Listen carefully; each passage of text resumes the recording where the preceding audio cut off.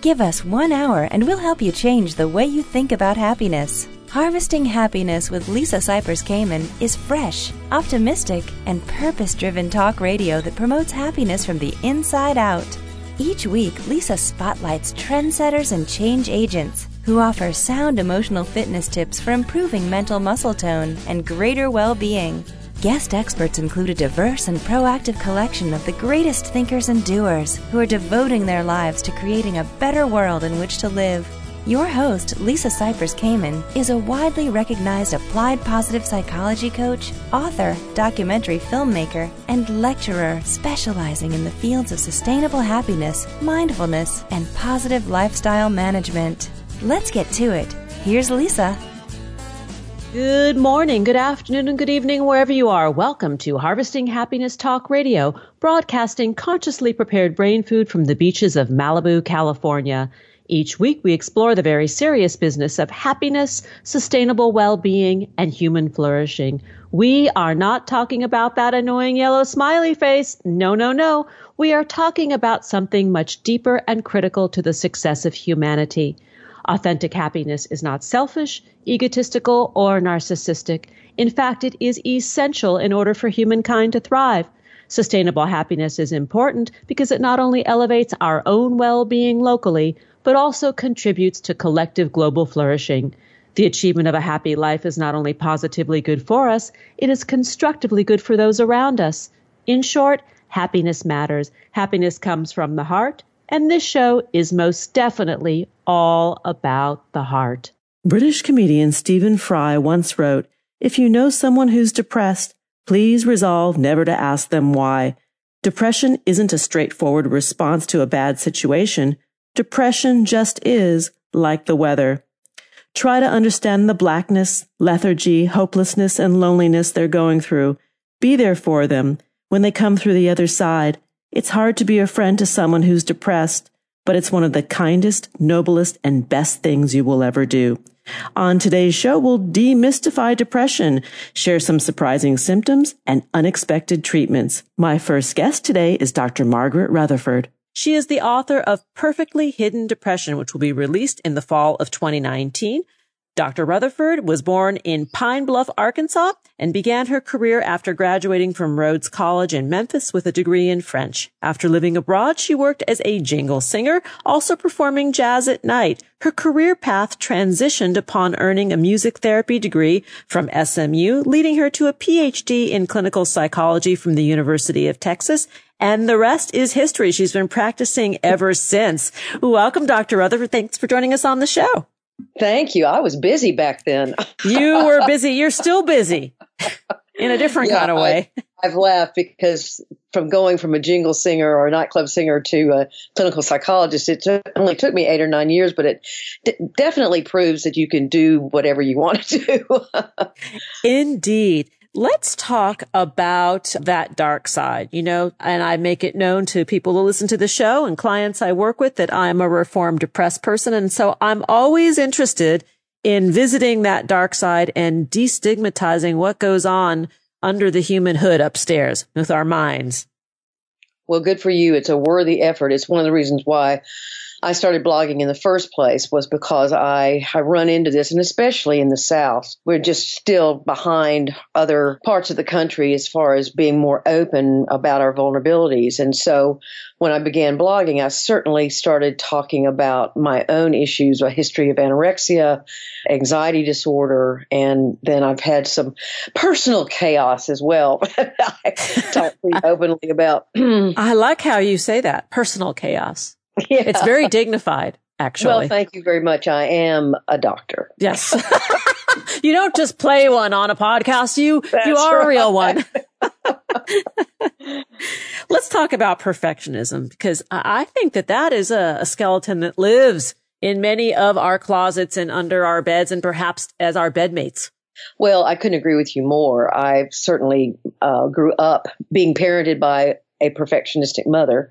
And so I was surrounded by these kinds of signals, be they verbal or nonverbal, about what was expected of me. And she expected it of herself. It was just what she believed to be correct.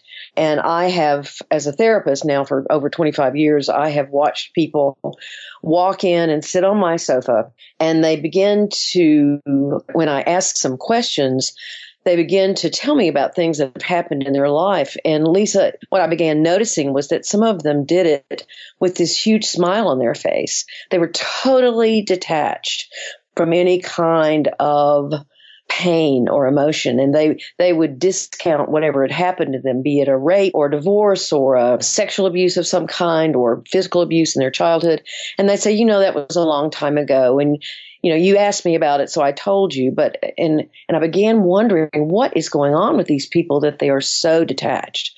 Frankly, as a therapist, you have to listen pretty carefully to people like this, because if you just take your reaction to them from what they look like and what they appear to be, you really kind of think, well, nothing much is wrong. But underneath, there is this terrific self-loathing and shame and self-criticism and pressure to be very productive. And I've developed this whole syndrome that these people present with that is, or live their life by, that is very, very rigid and non-giving. When we talk about perfectionism and people who present well, I'm sure I was one of those people at one time, that sort of looked and operated in the world. And my guess is you were as well. And then when you start to tease apart and see a little bit of cracks at the edges, you realize, well, yeah, it might look like it's all together, but oh my, there's some percolation under there.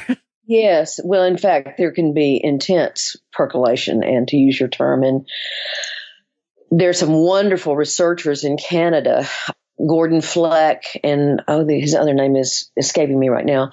But anyway, they are finding these connections and strong correlations between suicide and perfectionism.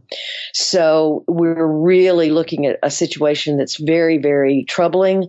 I've had all kinds of parents contact me. I've had some reporters contact me about teenage suicides or college suicides that the person looked wonderful. They had lots of friends. They were very successful. They looked happy. And then all of a sudden they're jumped off a bridge or off a building or hung themselves or something. So it is a huge problem that I think we need to address very, very carefully, because we're going to miss these people. These people are going to fall through the therapeutic cracks, so to speak, of the system, because they don't look ill. They don't look sick. They don't look lonely, but they are ill and they are sick and they are lonely. Well, loneliness is an epidemic. I mean, I think if we were to talk about a social or cultural ill in today's climate, there are lots of lonely people out there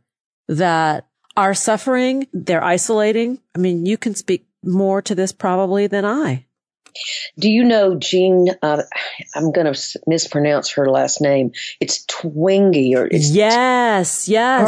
Her work is fascinating, and iGen, right? She's been on the show before. I think it's iGen is her new book. Yes, and I've read that book, and her research, she's a sociologist, for those of you listening who don't know her, and she has studied generational change for really, she's studied several different generations, and she sees the most change in this generation. And it's not a change in a positive direction. Well, she paints it that this younger generation is not killing each other more, but they are killing themselves more. Their drinking has gone down, but drug use has gone up. I mean, different directions it's going, but it's not in a great direction. Well, and if we look at I think it was the CDC just came out with a report recently that our life expectancy, the average life expectancy of an American has gone down by 1 month as a result of 70,000 overdose deaths and suicides in our country last year. Wow. Yeah. Suicide rates in all age groups except for 65 and over are going dramatically up. If I'm remembering correctly, it's men in their 40s, women in their 50s, and teenagers are actually increasing at the most alarming rate. So, Margaret, let me ask you a couple of questions about how you suggest we start these conversations with our children, with our partners, with our coworkers, with our colleagues, with our friends.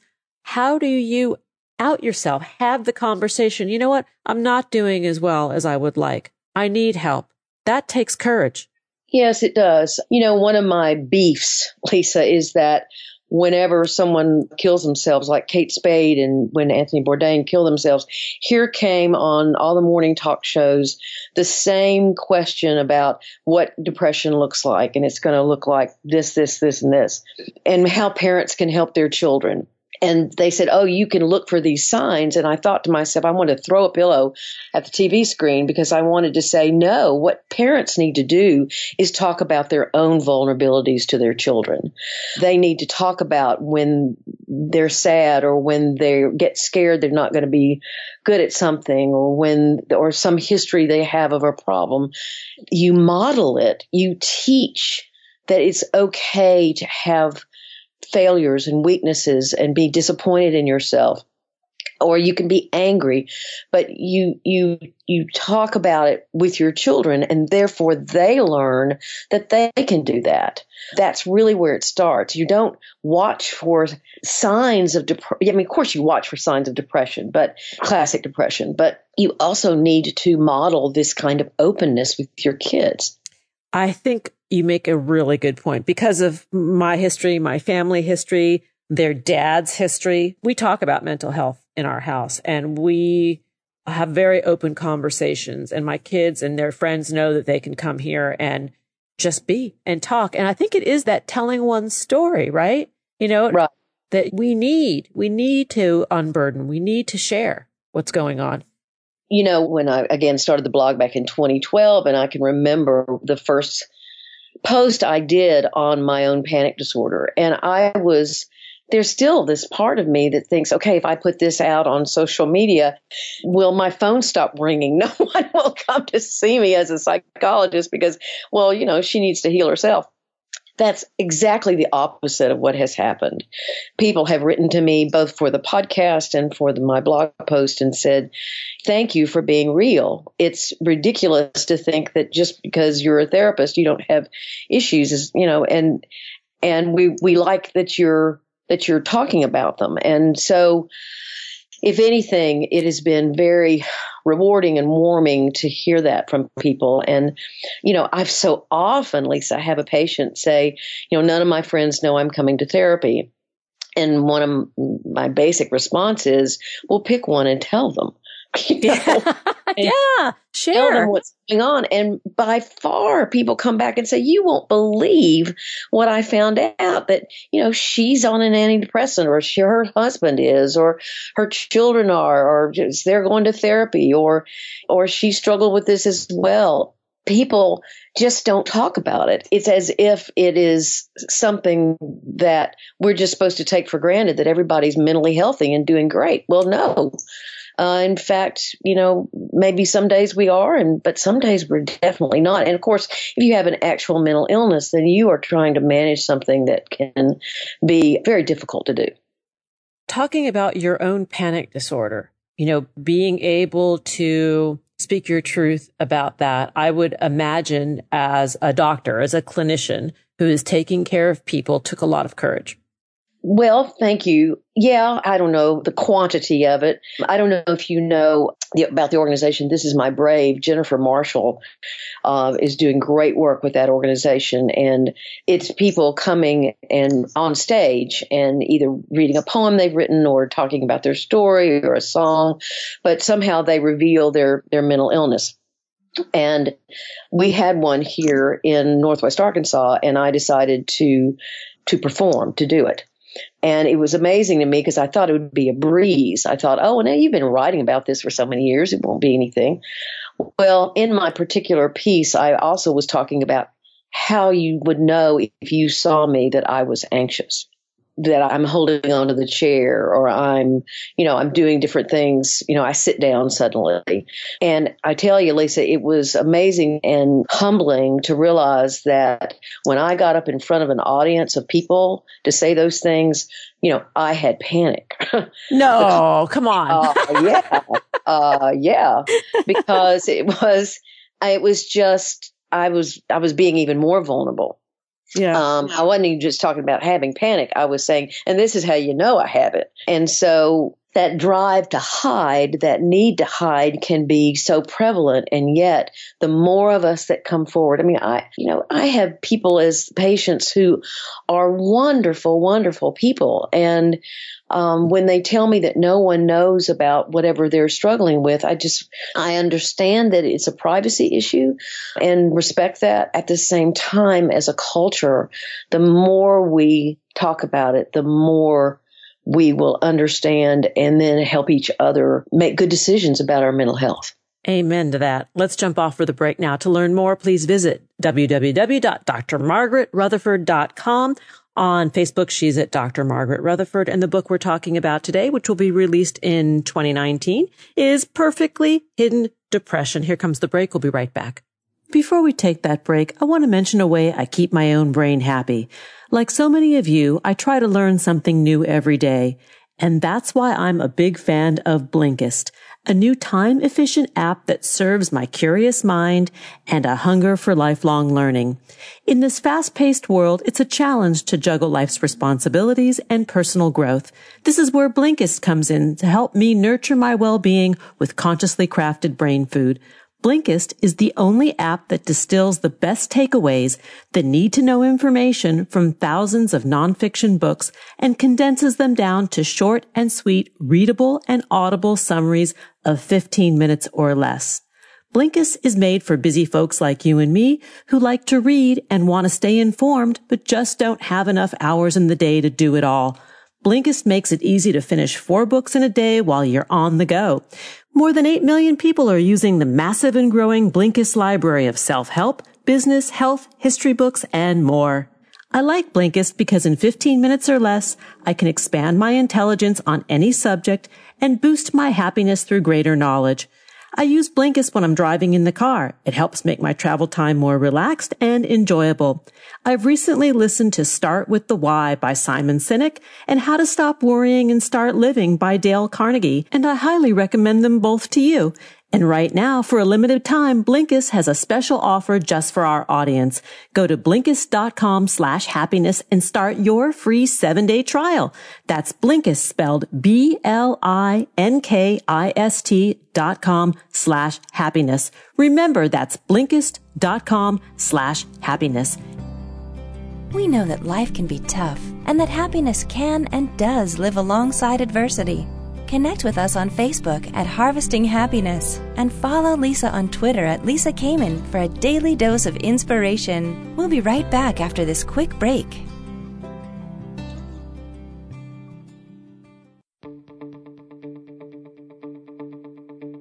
Do you find yourself saying things like, "I'll be happy when," or "I'll be happy if"? Does the finish line for happiness keep moving? Does the bar keep getting higher? What's getting in the way of your happiness right now? Too much going on? Working too much? Not working enough? Having too many responsibilities? Not having enough money, enough time, enough space? The list goes on and on. It becomes difficult to see all that we have if we focus on scarcity. One thing I know for certain, happiness waits for no one, and sometimes we all need support. Are We Happy Yet? Is not another self-help book. It's a guidebook for learning how to harvest happiness through self-mastery, which is the key ingredient into building resilience, hardiness, grit, and emotional stability. Are We Happy Yet? 8 Keys to Unlocking a Joyful Life is available at Barnes & Noble, Amazon, IndieBound, and HarvestingHappiness.com. Each day we get to choose how we are going to show up for life. And at times, we need tips for strengthening our well-being. Learn training strategies for greater emotional fitness and improved mental muscle tone at HarvestingHappiness.com. Welcome back to the show. If you're just joining us now, I urge you to download and share this episode if you know someone who is battling with depression, because today we are demystifying the condition, sharing some surprising symptoms and unexpected treatments. My guest today is Dr. Margaret Rutherford. So Margaret, before the break, you were sharing a little bit about your own story and getting up at This Is My Brain, an event that took place in your neck of the woods in Arkansas, and talking about how you would know if you were having a panic attack and the panic that you experienced, sharing that. Oh, yeah. Tears came to my eyes, and the audience was wonderful. They got kind of quiet because they could see how emotional I was. And then I'm getting emotional thinking about it. They called from the audience, "Come on, you can do it." It was just so sweet. And I did. I was fine. And the other people on the panel were also, I was very moved by much of what they had to say.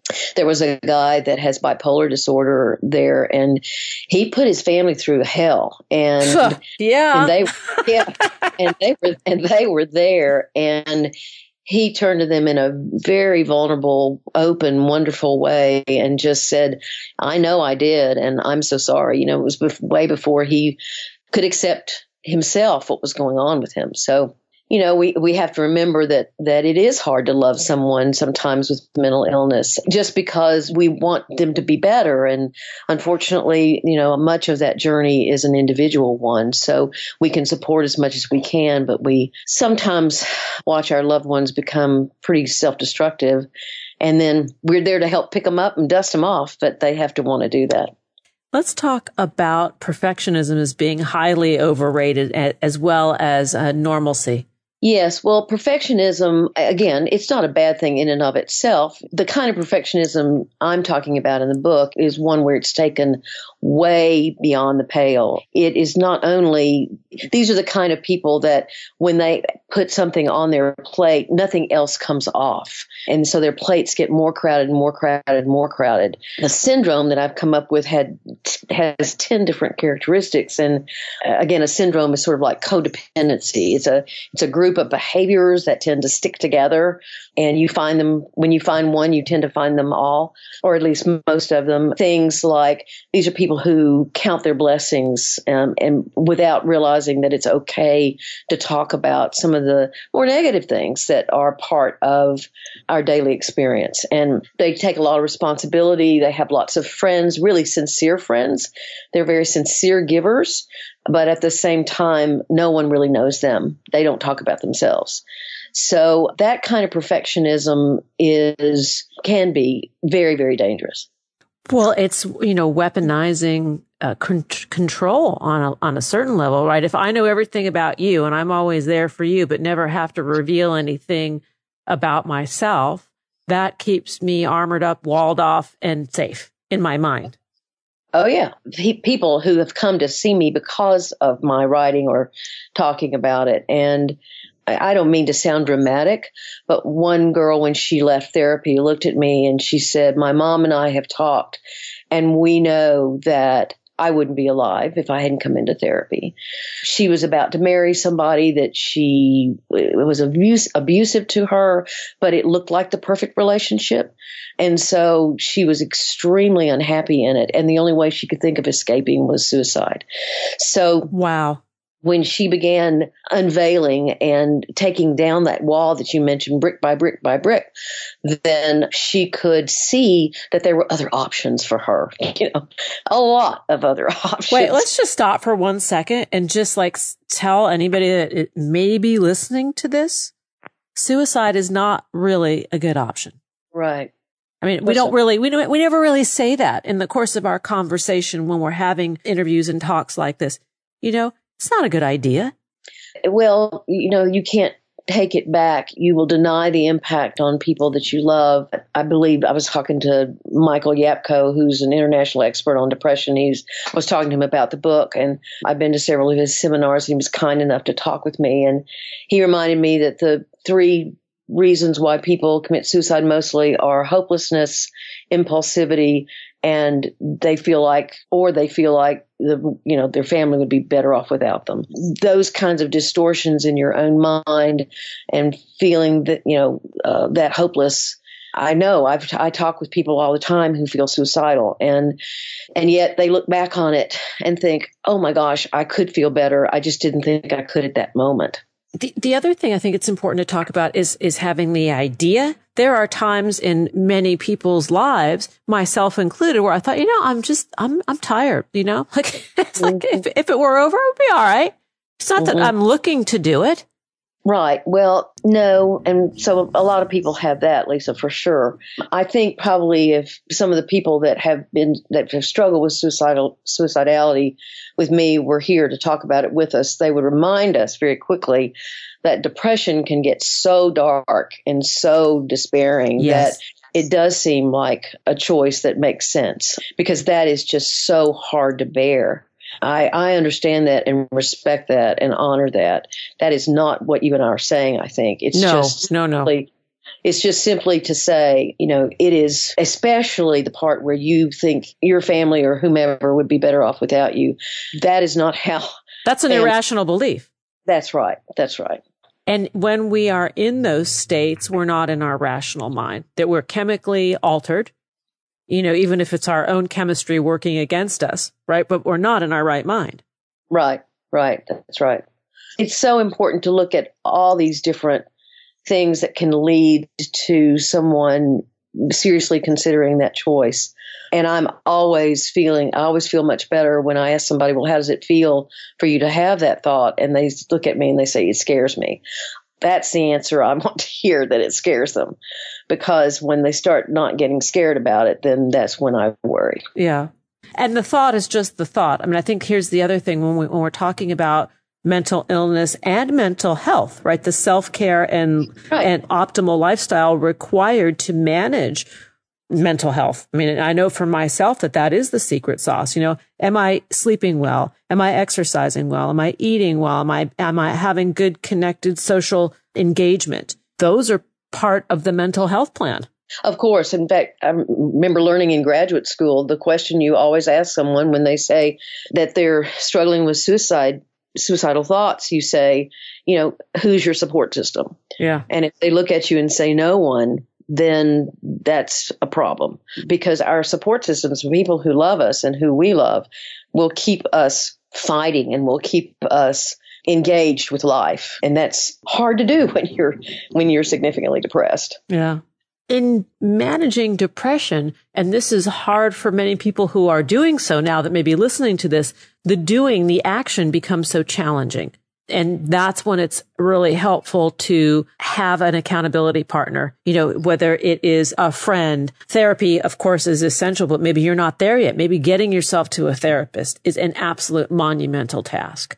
Yes. And of course, what do you have to overcome? You have to overcome trust issues or fear or just feeling like you're lame because you quote unquote need a therapist. And yet a model of therapy that I love to talk about, Lisa, is that when you really think about what we admire in leaders, we want our leaders to be people who turn to other people for their advice. Yeah. We have a president with a cabinet. We have, we have. Wait a sec. I couldn't help myself. Sorry.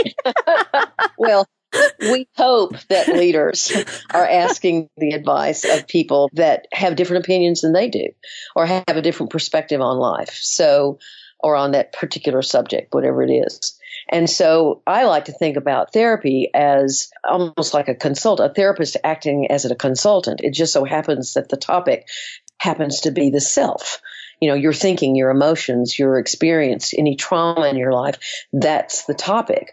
But, after years of experience or just schooling or whatever, an education interest, then therapists are people who spend hours of their weeks engaged in talking about that and trying to help people make the changes they want to make. I love what you just said about being a consultant. That our mental health professionals, our therapists, are consultants who are there to guide us to self-improvement. Yeah, well, that's certainly my model. I mean, I know that there are plenty of other theories, and certainly the relationship itself is very important. Often, sometimes a therapist is the only person you've ever met that would keep a confidence or not make fun of you if you cried or whatever. So, sometimes that relationship is vital because it can be one where you think you either grow for the first time or you regrow a sense of trust. Repair and reparenting. Yeah, that's right. That's right. So I'm not saying that the relationship, but because calling it a consultant almost sounds a little objective, but at the same time, I think, especially for men, I think that way of talking about it and describing it would be more palatable for a lot of men who tend to, I did a study 3 or 4 years ago now, and just seeing about the gender differences and why women might not go to therapy and why men might not go. And definitely men, and this is no big whoop. I mean, it was no big surprise for men. It was their stoicism that they should be able to, solve the problems themselves. And women's was more the fear of what other people would think. We are out of time. Oh my gosh. This snuck up on me, which means we'll have to hang out more together. That's all. Okay. That sounds great. That's not a bad thing. It's a good thing, actually. I hope our listeners feel the same way about what you shared, because the more we talk about it, the more we normalize the conversation about mental health, and the more we're able to, express that V word, right? That vulnerability with one another, the more we see we're not separated and isolated, that we're all in this human process together. You bet. The book we've been talking about today, which will have a fall 2019 release, is Perfectly Hidden Depression. My guest today has been Dr. Margaret Rutherford. And to learn more about Dr. Rutherford's work, please visit drmargaretrutherford.com. And on Facebook, you can find her at Dr. Margaret Rutherford. Here comes the break. We'll be right back, and that is a guarantee. Nothing gives happiness like a free gift. Unwrap your present by signing up for Happiness Headlines, our monthly e-zine at harvestinghappiness.com. Stay tuned for more after the break. One thing I know for certain, happiness waits for no one, and sometimes we all need support. We all have the freedom to be happy, or the liberty to be miserable each day, regardless of external circumstance. Sure, things will inevitably happen in our lives that are out of our control. There is only ever one thing that is totally within our control: ourselves. When we have command of ourselves, we are better prepared to handle life and bounce back more quickly when challenges arise. Whether you see the glass as half empty or half full, the glass has the capacity to hold more. You have the capacity to be happier. The tool to harvesting your happiness is within your grasp. Are we happy yet? 8 Keys to Unlocking a Joyful Life is available at Barnes & Noble, Amazon, IndieBound, and harvestinghappiness.com. Each day we get to choose how we are going to show up for life, and at times we need tips for strengthening our well-being. Learn training strategies for greater emotional fitness and improved mental muscle tone at harvestinghappiness.com. Welcome back. If you're just joining us now, we are demystifying depression. We are talking about surprising symptoms and unexpected treatments, and I am delighted to welcome back my next guest, who is a friend of the show, Johann Hari. Johann Hari is the New York Times bestselling author of Chasing the Scream, which is being adapted into a feature film. He was twice named Newspaper Journalist of the Year by Amnesty International UK. He has written for the New York Times, the Los Angeles Times, and others, and he is a regular panelist on HBO's Real Time with Bill Maher. Johann, thanks for joining us again. It's lovely to be back with you, Lisa. Thanks so much. Let's talk about Lost Connections and what prompted you to write the book. There were these two kind of mysteries that were hanging over me. I'm 39 years old. Every single year I've been alive almost, depression and anxiety have increased in the United States and Britain. And I wanted to understand why. What's happening? Why does this seem to be going up every year that passes? And I wanted to understand that partly for a very personal reason, just the kind of second, which led me to the second mystery. When I was a teenager, I had gone to my doctor and had explained that I had this feeling like pain was leaking out of me. I couldn't control it or regulate it. I didn't understand it. I felt very ashamed of it. And my doctor told me a story. This is the late 90s. Lots of people were being told this story. Lots of your listeners will recognize this story. He said, we know why you feel this way. Scientists have discovered it. There's a chemical called serotonin in people's brains. Some people are naturally lacking it. You're clearly one of them. And the only solution you need is for me to give you these drugs that'll boost your serotonin levels and you'll feel fine. And I felt a tremendous amount of relief to be told this story. And then when I started taking the drugs, I experienced an even greater amount of relief. But within a couple of months, this sense of pain started to bleed back through. So I went back to my doctor. He said, clearly I didn't give you a high enough dose. I took a higher dose. Again, I felt some real relief. Again, the feeling of pain started to bleed back through. And I was in this cycle until eventually I was taking the maximum possible dose for 13 years, at the end of which I was still depressed and I'd experienced a lot of side effects. And I wanted to understand, what's going on here?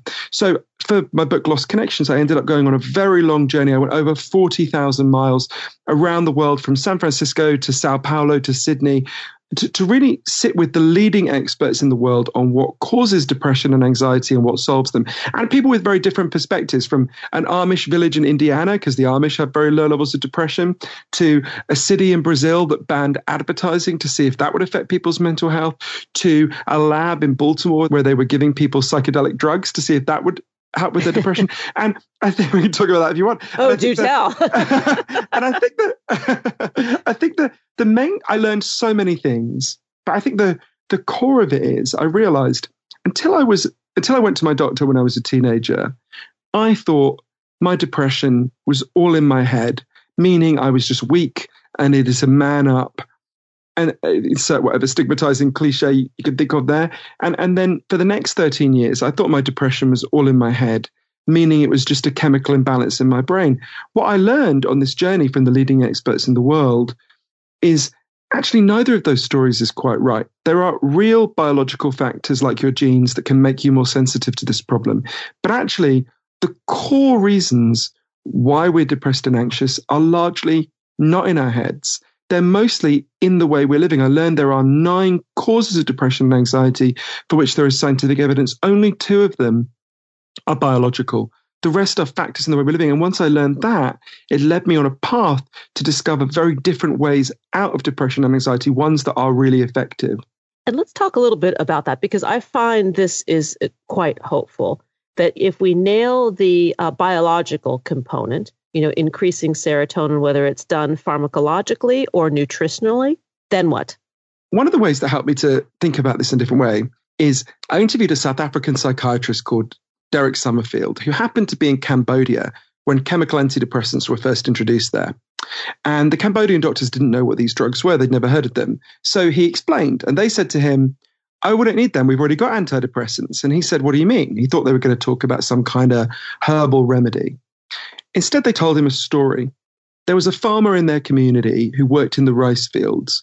And one day he stood on a landmine and got his leg blown off. And they gave him an artificial leg and he went back to work in the rice fields. But apparently it's very physically painful to work underwater when you've got an artificial limb. I'm also imagining it was pretty traumatic because these are the fields where he'd been blown up. He started to cry all the time, didn't want to get out of bed, classic depression. They said to Derek, we gave him an antidepressant. He said, what was it? They explained that they went and sat with him. They listened to him. They realized that his pain made sense. It wasn't some irrational misfiring. It was a response to things that had happened. They figured if they bought him a cow, he could become a dairy farmer. He wouldn't have to be going into these fields where it was traumatizing him so much. They bought him a cow. Within a couple of weeks, his depression went away. He was fine. They said to Derek, so that cow, that was an antidepressant, right? Now, if you've been raised to think about depression the way we have, that it's a chemical imbalance in your brain only, then of course that sounds like a bad joke, right? I went to my doctor for an antidepressant. He gave me a cow. But what those Cambodian doctors knew intuitively is what the World Health Organization has been trying to tell us for years. If you're depressed, if you're anxious, you're not crazy. You're not a machine with broken parts. You're a human being with unmet needs, and you need love and support, practical support, to get those needs met. Now, that's a very different way of thinking about depression and anxiety. And it took me quite a long time to absorb that. But it then led me to think, well, what's the cow for the things, the 9 factors that are making us depressed and anxious? And I can talk a bit about that if you want. I would love to talk about that, but I want to just ask you a question about the unmet needs. Because in my work, because I do work on the dark side most days, and I'm constantly sitting with people who really are challenged by addiction, trauma, depression, and anxiety are certainly underlying issues in most of those cases. And this notion that when the brain is telling us that we are not satisfied and we are sad, there's usually a good reason for it, which ties into what you're about to share. I think that's totally right. I remember, as you can tell from my weird Downton Abbey voice, I'm British and I spent a lot of my time in the US. And I remember when I first came to the US, being really shocked by the existence of indigestion pills like Pepto-Bismol, because they don't exist in Europe, right? And I remember the first time someone offered me them, I remember saying, but wait, your indigestion isn't a malfunction, right? Indigestion is a signal from your body that you're eating too fast. You need to slow down. If you don't want to get rid of that signal, because actually that signal's telling you something really important. If you get rid of that signal, you'll make yourself sick. You'll eat too much. You'll put on too much weight. It's actually it's a painful signal. It's a horrible signal, but it's a necessary signal. And, you don't want to take that analogy too far because depression is a million times worse than indigestion. But I do think the fact that so many people are distressed and anxious, I think there's really strong evidence. It's telling us we've built a way of living that's not compatible in certain crucial ways with our underlying human nature. I'll give you a very specific example because that can sound a bit fancy and weird in the abstract, right? We are the loneliest society there has ever been. There's a study that asks Americans, how many close friends do you have who you could call on in a crisis? When they started doing it years ago, the most common answer was 5. Today, the most common answer is none. There are more Americans who have no one they can turn to in a crisis than any other option. And human beings, the reason why we're alive, Lisa, one of the key reasons we're alive is because our ancestors on the savannas of Africa were really good at one thing, right? We weren't bigger than the animals we took down, but we were much better at cooperating. Every instinct human beings have is to band together as a tribe. One of the men who taught me most, one of the people who taught me most about this is a wonderful man called Professor John Cacioppo, who sadly died this week. He was at the University of Chicago. He was the world's expert on loneliness. And he showed that being acutely lonely is as stressful for human beings as being punched in the face by a stranger, right? Because if you think about the circumstances where we evolved, if you were separated from the tribe, you were depressed and anxious for a really good reason, right? You were about to die. You were in terrible danger. Those are the instincts we have. Now, so Professor Cacioppo proved 2 things. Firstly, that loneliness causes depression and anxiety. Secondly, that loneliness has massively increased. Now, that helps to explain one of the 9 reasons why we have this rising depression and anxiety crisis. And I learned that there was a wonderful person, a wonderful doctor, one of the heroes of my book, Lost Connections, who'd actually discovered a way to deal with that cause of depression and anxiety. But really, what you're saying is the disconnection from those components of our lives that we know breed happiness is the underlying cause of depression and anxiety. Things like meaning. You can run through the list, right? Meaningful work, trauma, security. We don't think about that, but it's true. When our safety is undermined, we can become depressed and anxious, and it makes perfect sense. Exactly, that it's not. This is the worst thing for me about telling people that depression is just a chemical imbalance in your brain.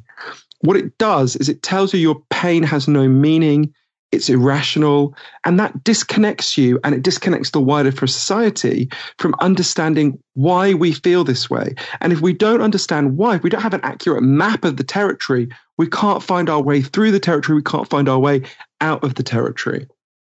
Let's take that break now, and when we come back, we'll carry on the conversation with Johann Hari about his book, Lost Connections, Uncovering the Real Causes of Depression and the Unexpected Solutions. To learn more, please visit thelostconnections.com, on Twitter at Johann Hari 101, and on Facebook, that page is johannhari.page. Here comes the break. We'll be right back, and that is a promise. Who says money can't buy happiness? Check out Lisa's new book, Are We Happy Yet? 8 Keys to Unlocking a Joyful Life, and other fun, fashionable, and inspiring items at shophappy@harvestinghappiness.com. We'll be right back after this quick break. Do you find yourself saying things like, I'll be happy when, or I'll be happy if? Does the finish line for happiness keep moving? Does the bar keep getting higher? What's getting in the way of your happiness right now?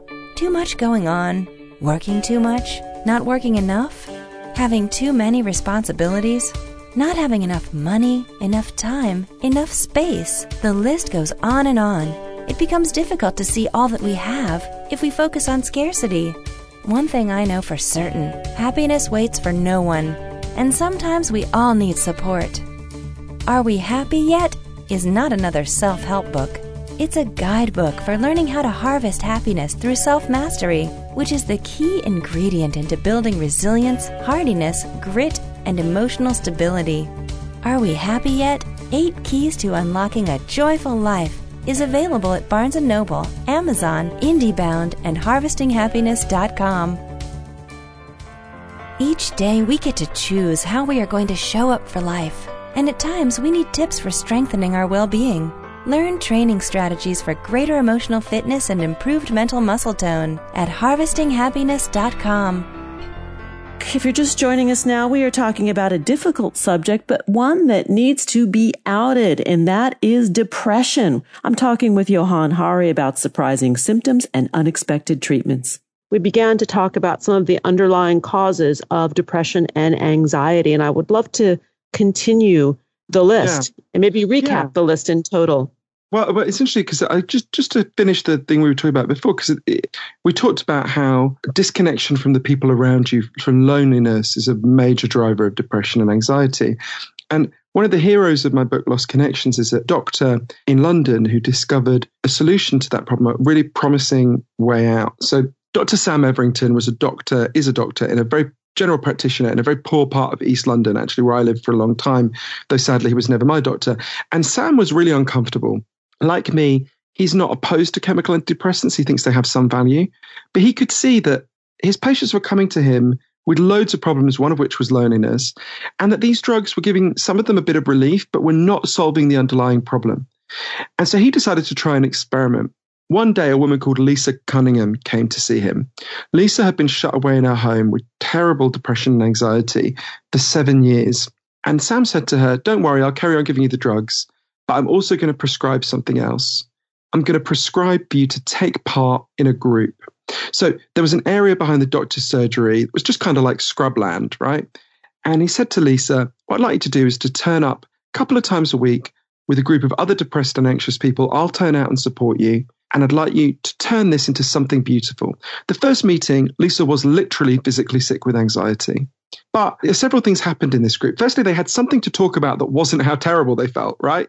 They decided to learn gardening. They started to put their fingers in the soil. They started to learn the rhythms of the season. These were inner city people. They'd never known anything about the natural world. There's a lot of evidence that exposure to the natural world is a very powerful antidepressant.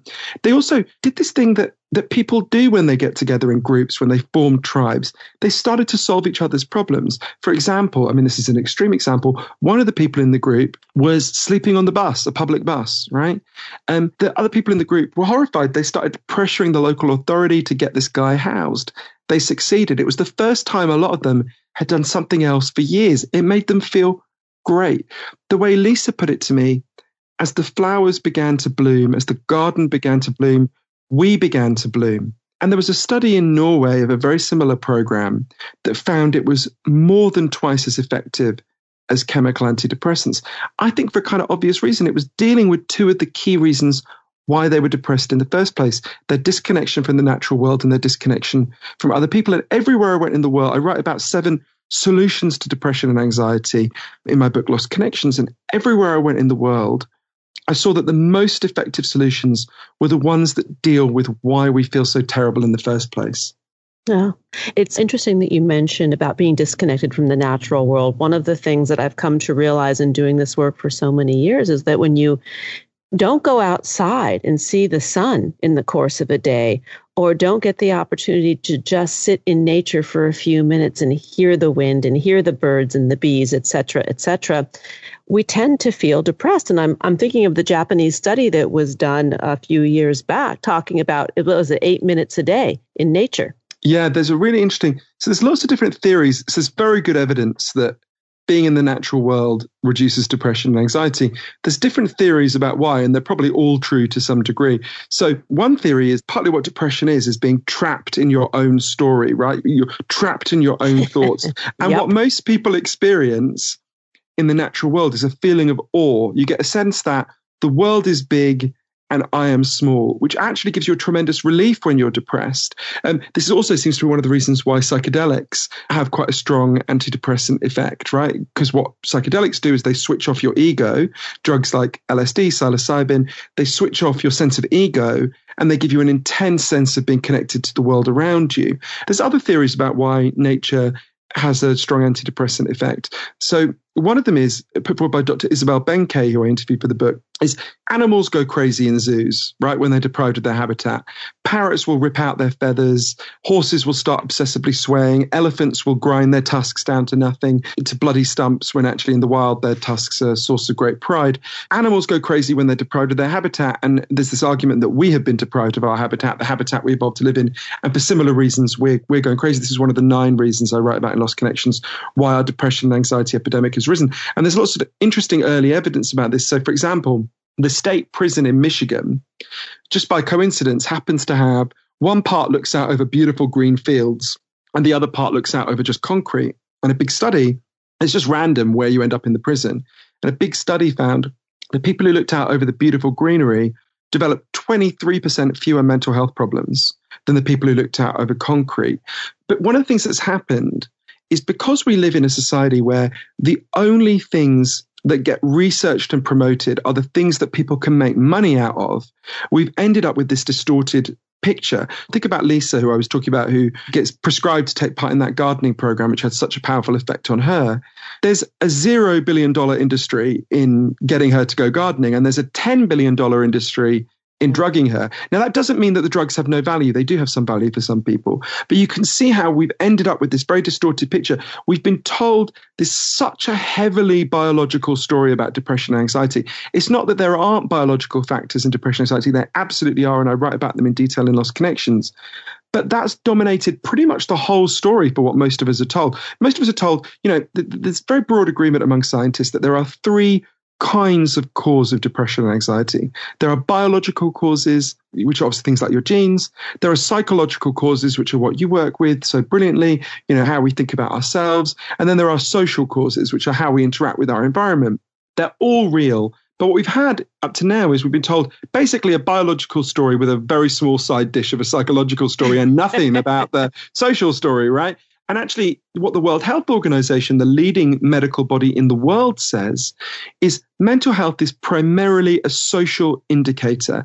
It has social causes and it needs social as well as individual solutions. That's not some wacky fringe body. These are the leading doctors in the world. I mean, the UN's leading doctor said last year that we need to talk less about chemical imbalances and more about power imbalances if we're going to deal with depression and anxiety. Indeed. Let's talk for a moment about what your journey looked like at the end of your research, because you came into the project having a personal vested interest as well as an intellectual interest in depression. I'll talk to you about the hardest thing I learned. I'm trying to make myself talk about this in interviews. I went and interviewed an incredible man called Dr. Vincent Felitti, who discovered something extraordinary about depression. I want to tell you the story about how he discovered it and it's going to sound for a moment like I'm talking about a completely different thing, but just bear with me because it led to this breakthrough and I don't think you can understand it if you don't understand the story. In the mid-1980s, Dr. Felitti was asked by Kaiser Permanente, one of the big medical providers in California, to do blue skies research into a big problem they had. There were massively rising costs associated with obesity and nothing they were doing was working. So they said to him, look, just give him a load of money and said, figure out what's going on. So he started to work with people 350 extremely obese people who weighed more than 400 pounds. And one day he had this kind of, what seems like a kind of dumb idea, right? He just thought, what would happen if they literally just stopped eating and we just gave them nutrients, right? Would they just burn through the fat stores in their body until they were a normal weight? And it turns out it worked, right? They did, in fact, lose loads of weight. And then one day, one of the stars of the program, a woman I'm going to call Susan to protect her medical confidentiality, cracked and fled to KFC and starts just gorging, right?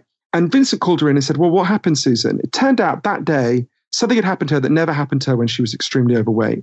A man had hit on her And it really freaked her out.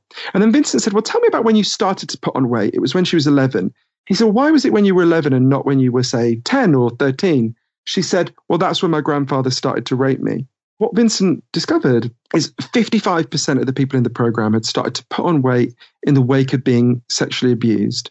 And as Susan put it to him, overweight is overlooked, and that's what I needed to be, right? So actually, this thing that seemed irrational, obesity, was in fact serving a perfectly rational function, right? It was protecting them. Anyway, this led to a breakthrough in depression because Vincent then started, everyone who came to Kaiser Permanente for the next year for medical care of any kind was given a questionnaire. It asked about 10 bad things that can happen to you as a kid, neglect, abuse. And then it said, have you had any of these problems as an adult? Things like obesity. And then it asked about depression and suicide. What they found was extraordinary. For every category of trauma you experience, you were radically more likely to become depressed and anxious. In fact, if you had 6 of those categories, you were 3,100% more likely to have attempted suicide as an adult, right? And what Dr. Felitti found next was that if you gave people safe spaces where they could talk about the shame of that experience, it led to a really significant fall in depression and anxiety that was difficult for me to think about because I'd experienced quite extreme childhood trauma when I was younger. But again, it was one of the things I kept learning from my book, Lost Connections. If you understand the problem differently, you find solutions that actually work. It's a hard journey to go on, but it's a really important one, I think. We don't have a lot of time, and I wanted to just touch upon the relationship between the growth in social media and the increase in depression. Yeah, I think this is huge. I wanted to understand this. I went to the first ever internet rehab center in Washington State. And I think the core of what's happening there is the internet is like a parody of the things we've lost. We've lost our networks of friends, so it offers us Facebook friends. We've lost status. It offers us status updates, right? But it's not what we've lost. It's a parody of the thing we lost. The relationship between social media and social life is like the relationship between pornography and sex, right? I'm not against porn, but if your whole sex life consisted of porn, you would be going around constantly frustrated because your deeper needs would not be met. In a similar way, if too much of your social life is taken up with social media and interacting through screens, which is not how we evolved, you're going to feel frustrated because it doesn't meet your deeper needs. You and I could be talking now, you think about this conversation we're having. If we were sitting here looking at each other and talking face to face, we would feel we were seeing each other much more clearly and more profoundly. Human beings didn't evolve for screen-based interaction. I'm not against screen-based interaction. It has some value, but we need community. It hasn't replaced the things we've lost. It's a parody of the things we've lost.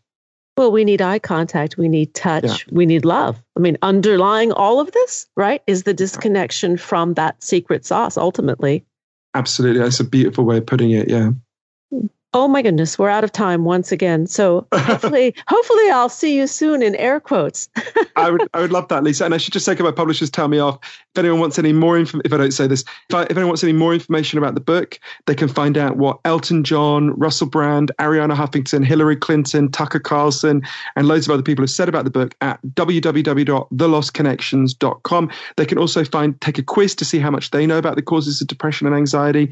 They can listen to audio of loads of the amazing people that we've been talking about and lots of other good things.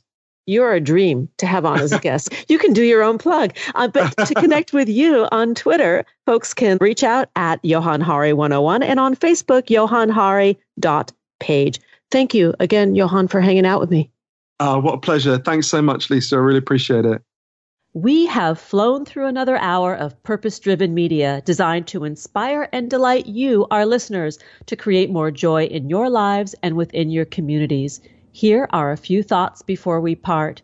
Happiness is not a destination. It cannot be bought, sold, or traded. Happiness will never invite you to the party. It simply comes down to a choice to show up each and every day in the world with passion, purpose, place, and meaning. Thanks for joining us on Harvesting Happiness. This is Lisa Cypers-Kamen and my guest today, Dr. Margaret Rutherford and Johann Hari, wishing you kind thoughts, kinder words, and the kindest of actions. Until next time, remember, happiness is an inside job. Happiness is your inside job. Go out and rock your day. Thanks for joining us on Harvesting Happiness Talk Radio with Lisa Cypers-Kamen. Join us each and every Wednesday for a brand new episode of consciously curated talk radio from the heart. Keep harvesting your own happiness anytime from the comfort of wherever you are with hundreds of free downloadable podcasts from our libraries on TogiNet, iTunes, and SoundCloud. In a complicated world seemingly driven by non-stop negative news, Lisa's mission is to celebrate the upside of life and seek the silver lining of our challenges by transforming them into uplifting growth opportunities for all. To learn more about Lisa's global consulting services, please visit harvestinghappiness.com. Spread more joy by liking us on Facebook at Harvesting Happiness and following Lisa on Twitter at Lisa Kamen. Harvesting Happiness Talk Radio is produced in collaboration with TogiNet Radio, KBUU, RadioMalibu.net, and is available on PRX, the Public Radio Exchange.